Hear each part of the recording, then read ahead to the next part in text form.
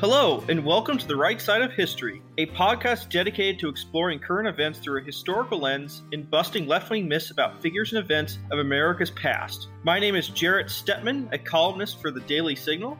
And I'm Fred Lucas, White House correspondent for The Daily Signal. And today we'll be joined by a historian who's also worked in the White House to talk about conflicts within presidential administrations from Truman to the modern day. Tevye Troy is a presidential historian and former White House aide. He is author of the recently published book, Fight House, Rivalries in the White House from Truman to Trump. Thank you so much for joining us on The Right Side of History. Hey, thanks. I really appreciate it. It's great to be here, and I always like talking history.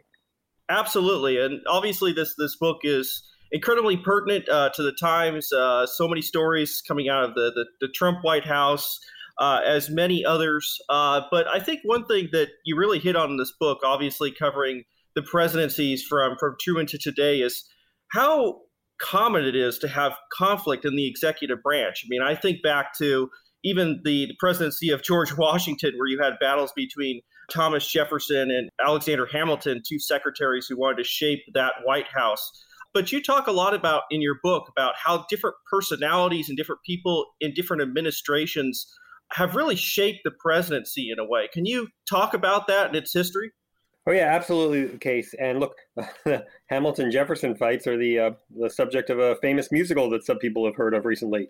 In my book, Fight House, though, I talk really about the era of the White House staff. Hamilton and Jefferson were fighting all the time, but they were actually cabinet secretaries. Today, you have the situation, and it really dates back to late Roosevelt, but Truman is the first president to enter with the White House staff, where you have these White House staffers who are next to the president. They're usually his kind of political advisors, but you also have these cabinet secretaries, and the cabinet secretaries think that they should be the lead person on, let's say, foreign policy, whereas the person next to the president has the president's ear on foreign policy, and that leads to natural tension, and something that was a recurring issue in Fight House, natural tension between the National Security Advisor and the Secretary of State. Of course, Fight House isn't just limited to those tensions. It's not just about foreign policy, but that is one that is emblematic of the kinds of tensions you find. And it actually does have an impact on policy, is one of the things I've found throughout my research. So Fight House really is illuminating in that it has a lot of exciting and sometimes sordid tales of people going after each other, but it also has a real impact on the shape of our nation and the direction of policy. Yeah, absolutely. I think it's interesting that there has been, I think, such a growth in the power of the White House staff. Can you explain how that transition took place? You mentioned that the Franklin Roosevelt administration and where that real pivot point is. Could you explain how that's worked as far as the executive branch? Yeah, it's a great question, because what happened under Roosevelt is government is expanding. It's getting bigger and bigger. It's dealing with domestic crises like the Great Depression, and then it was a few years from dealing with World War II, but it was clear America was going to be getting more and more involved in international affairs. And they set up this commission called the Brownlow Commission. And the determination of this Brownlow Commission was a famous four-word conclusion: the president needs help. And those four words led to the creation of the White House staff. Now, originally, these White House staffers were supposed to be people with, and here's another quote, with a passion for anonymity. Now, that's clearly gone away because we hear all too much about White House staffers, and they have their own Twitter accounts these days, and they often leave to go on TV shows and stuff like that. But the idea was that they were supposed to be anonymous people giving their best advice to the president.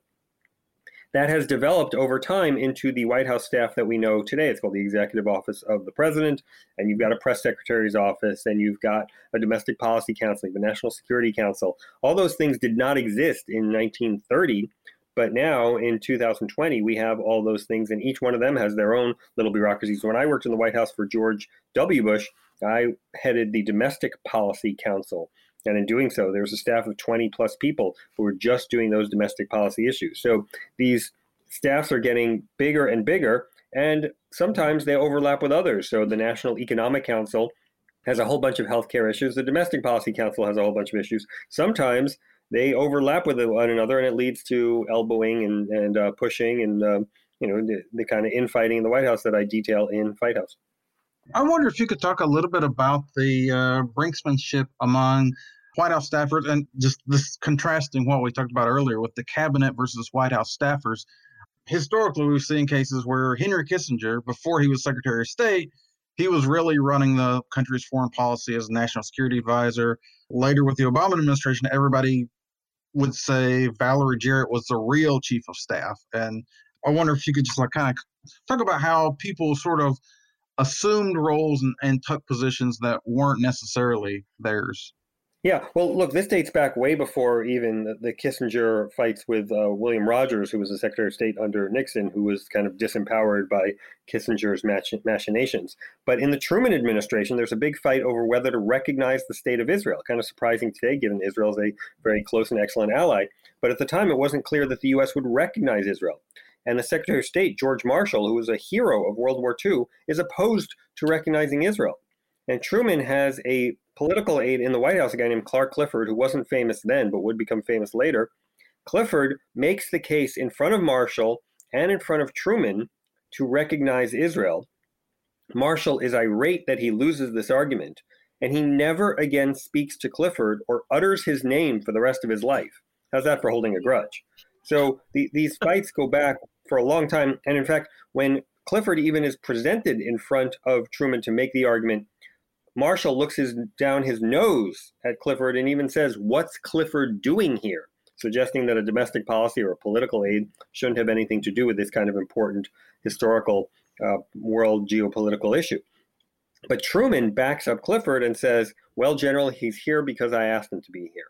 And that really sums it up, that one sentence. He's here because I asked him to be here. The reason Kissinger was close to Nixon and was able to push Rogers aside is because Nixon asked him to be here. The reason Zbigniew Brzezinski, the national security advisor, was constantly fighting with Cyrus Vance and got the better of him in most arguments is because Carter wanted him there. And that is really the key of what's going on in the White House. If the president wants you, then you have a level of power and authority that is given by virtue of your closeness to the president, and that gives you an advantage over some of your rivals.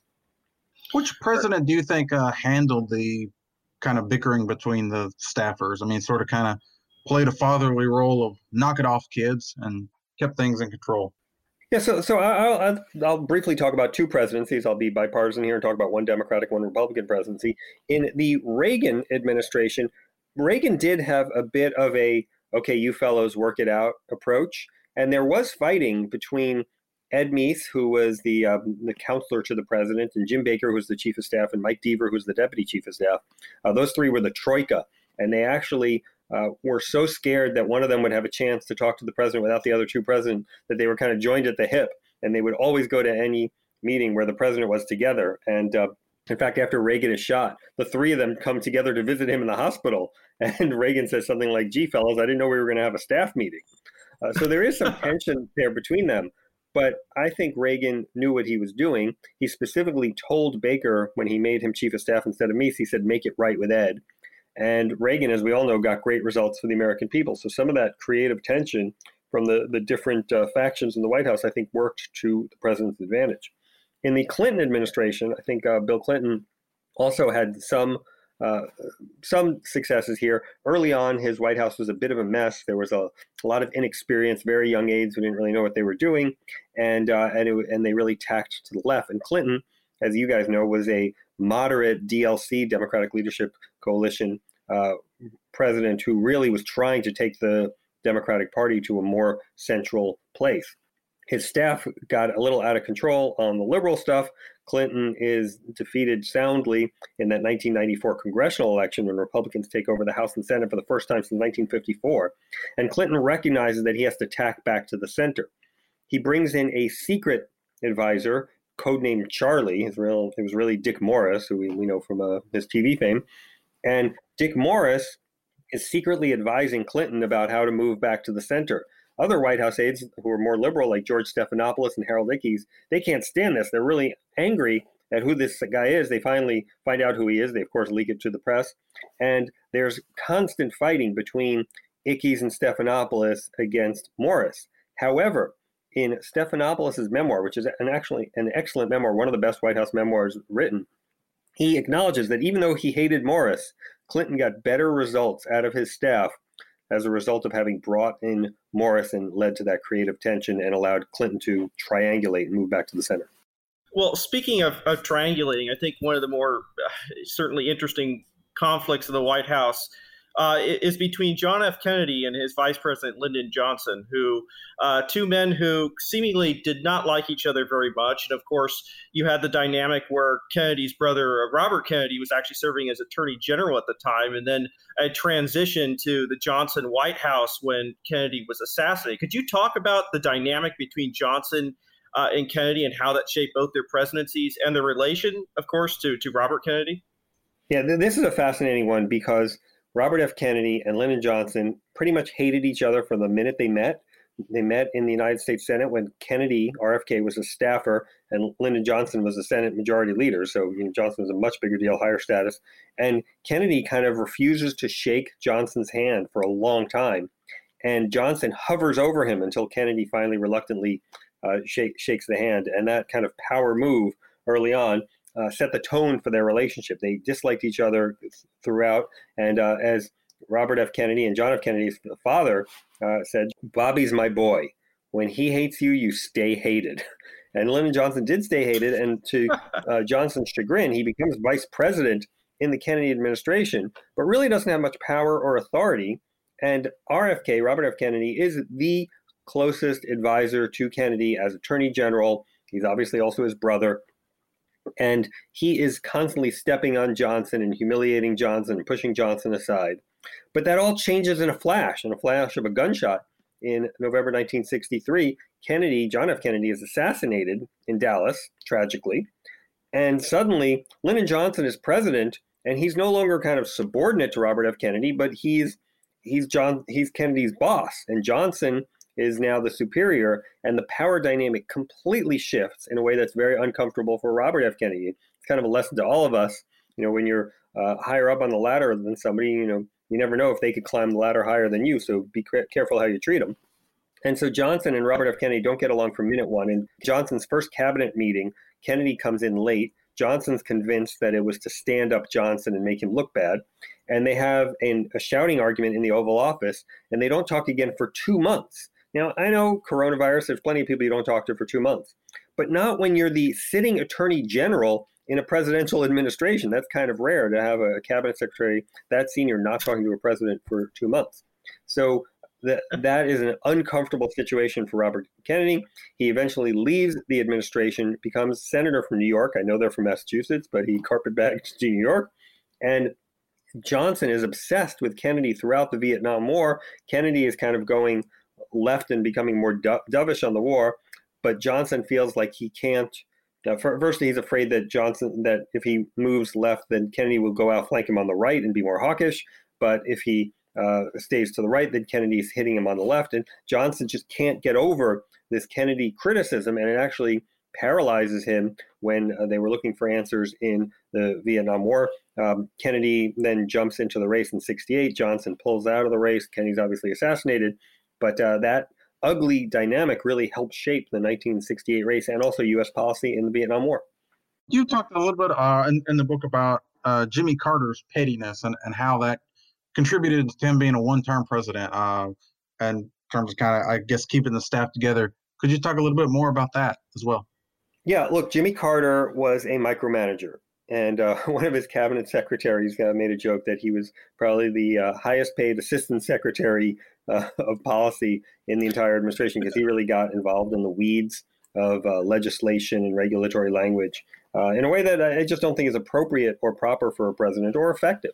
And a president has to be able to step above everything, be able to delegate. Carter famously managed who would get to go on the White House tennis courts, which is kind of an absurd level of micromanaging.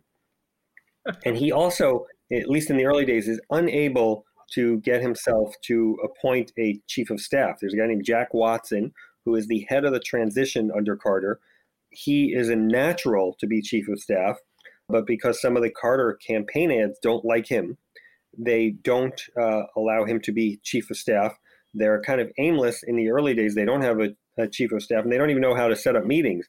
And one early Carter aide even said, after they were kind of meandering and couldn't figure out whether to have meetings or not, he said, if only the KGB, right, the Russian intelligence, the Soviet intelligence service could see us now, they'd be, they'd kind of be shocked at how ineffectual the internal workings of the Carter government were. And so Carter eventually makes one of his political aides, Hamilton Jordan, chief of staff. But Jordan, by his own admission, was not someone who was suited to be chief of staff.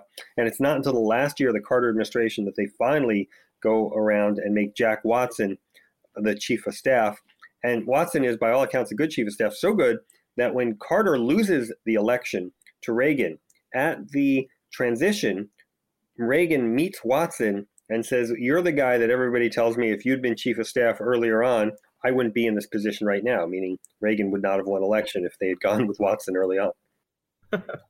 So is all this conflict in the White House, and there's clearly been a lot of it over the last half century, is this necessarily a bad thing? It seems like to a certain extent it has actually in some ways benefited presidents to have some of these conflicts and has energized some of these presidencies at the same time bringing down a few others. Is it necessarily a bad thing, or is it something that a good president could control and manage? Yeah, I think it's that latter, that it's something a good president can control and manage. I think the key lesson of Fight House, the key lesson in my book, is that there's always going to be some level of conflict in the White House. Now, there are some levers I identify that presidents could use to manage that conflict, to minimize it if they so choose, or exacerbate it if they want. They have to know what they're doing in doing so, but there are ways to control it.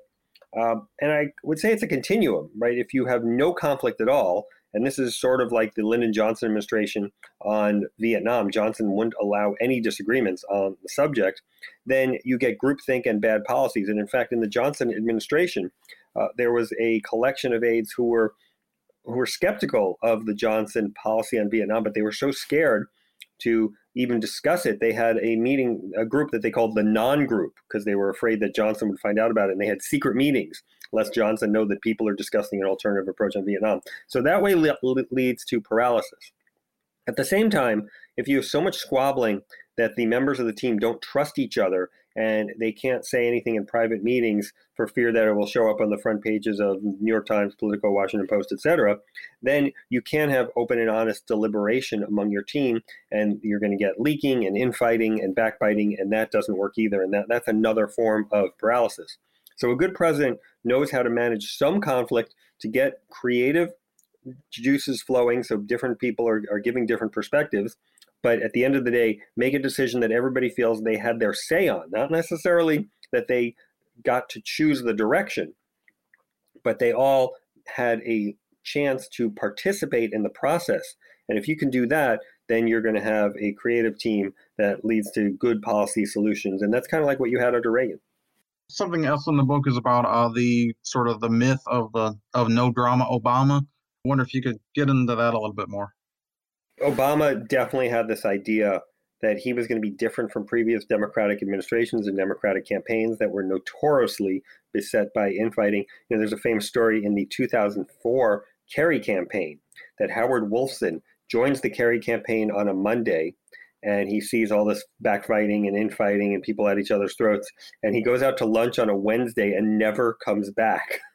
So Democrats were known for a lot of nasty infighting, and Obama was determined to be different. And he put out this concept of no drama Obama. He hoped that it rhymed with his name. And they had a couple of rules. There was the no, I don't want to use a bad word, but the no a-holes rule, or don't mess with the structure rule. And these rules were imposed in the campaign. And it actually worked pretty well in the campaign, because one of their leading campaign staffers, Dan Pfeiffer, said that there was only one unauthorized leak from the Obama campaign senior staff the entire campaign, and they quickly identified who that person was, and they rectified the situation. And that's pretty amazing, not to get unauthorized leaks from a campaign. It shows real discipline. When Obama comes into the White House, suddenly it's a slightly different situation, because campaign, everything's theoretical. In presidency, things are actual. People actually get certain jobs. And Pfeiffer himself, who talked about all those great rules that they had to keep control, Pfeiffer is unhappy that he gets passed over for communications director, and he seems to undermine the person who is chosen above him, who didn't even work on the campaign. It reminds me of a famous James Carville, who's Democratic campaign expert and former Clinton campaign strategist. He says that a campaign is about screwing your enemies, a transition is about screwing your friends. So once you get to the real nuts and bolts of governing, the Obama administration did have some tension there. They were very good at not letting people know about the tension during the time, and that's why I wrote Fight House after the Obama administration, so I had much more insight into what actually happened. People were a little more open and honest after the administration, but during the administration, they were kind of all on board with this no drama Obama line, and you really couldn't get much insight into the real nature of the infighting that was happening at the time. So to change the pace just slightly, because I had to ask this is really something that's been in the news. There was a recent piece in USA Today about President Woodrow Wilson and his dealing with the Spanish flu, and you've written about this a little bit in the past, and especially given, of course, talking today about coronavirus and President Trump's response and the different, of course, presidential candidates saying that they have different views, and there's a disaster right now. Can you talk about a little bit about Woodrow Wilson and his response to the Spanish flu, given how much it's pertinent to today? Absolutely. Woodrow Wilson's response to the Spanish flu, I would argue, was the worst disaster response in presidential history. And I do say that in my previous book, in Shall We Wake the President, a look at presidents and disasters. Wilson really did nothing about the flu. At one point, he was told by his doctor, not even a White House staffer necessarily, but his doctor, that the troop transports that were taking U.S. military personnel to Europe to fight in World War I, they were spreading the disease among the people on those ships, and a lot of those people were dying. And then they were also spreading it among the people of Europe. And he was told to look into the troop transports and maybe stop doing them. And the guy who was effectively the chief of staff of the Army at the time sat in a meeting in the White House, and he strenuously objected to this, even though World War I was only a month away from being finished. He said, we have to keep sending those troop transports. And the bottom line is that 116,000 U.S. military personnel died in World War I, and 43,000 of them died from that Spanish flu. So Wilson really didn't do anything about that. He also didn't do much in terms of informing the American people about what was going on. And he had a committee on public information led by a guy named George Creel, which is basically a censorship arm. And this committee on public information tried to suppress information going out about the flu so that people didn't really know the nature of what was going on, take steps to address it. There were some scientific efforts that were shown to be effective. So, for example, the city of St. Louis imposed social distancing, and the city of Philadelphia did not. And St. Louis had a death rate 5 times lower than that of Philadelphia. Maybe if Wilson had used his platform to share information across the country about some of the challenges that were out there, we wouldn't have had a situation where over 600,000 Americans died from that flu. And the flu was so severe, and it hit a lot of young people, somewhat in contrast to coronavirus today. And the average age of the U.S. citizens, so the average age of the U.S. population, decreased by a decade as a result of that horrible Spanish flu. So Wilson really did not cover himself in glory, and it's not a proud moment in our history. Amazing. Well, again, this is Tevye Troy, who is a presidential historian and author of the recently released book, Fight House, Rivalries in the White House from Truman to Trump. Thank you so much for joining us on the right side of history. We really appreciate it. Thank you, and I hope your listeners go out there and buy Fight House. So you won't be disappointed. Thank you so much. Thanks for listening to The Right Side of History. You can find our podcast on Apple Podcasts, iHeartRadio, and the Ricochet Network. And if you liked our show, please give us a 5-star review. Please follow me on Twitter @FredLucasWH. And you can follow me on Twitter @JarrettStepman. We'll see you next time. You've been listening to The Right Side of History, brought to you by more than 500,000 members of the Heritage Foundation. Executive produced by Jarrett Stepman and Fred Lucas. Sound designed by Lauren Evans, Mark Guiney, and John Popp. For more information, visit dailysignal.com.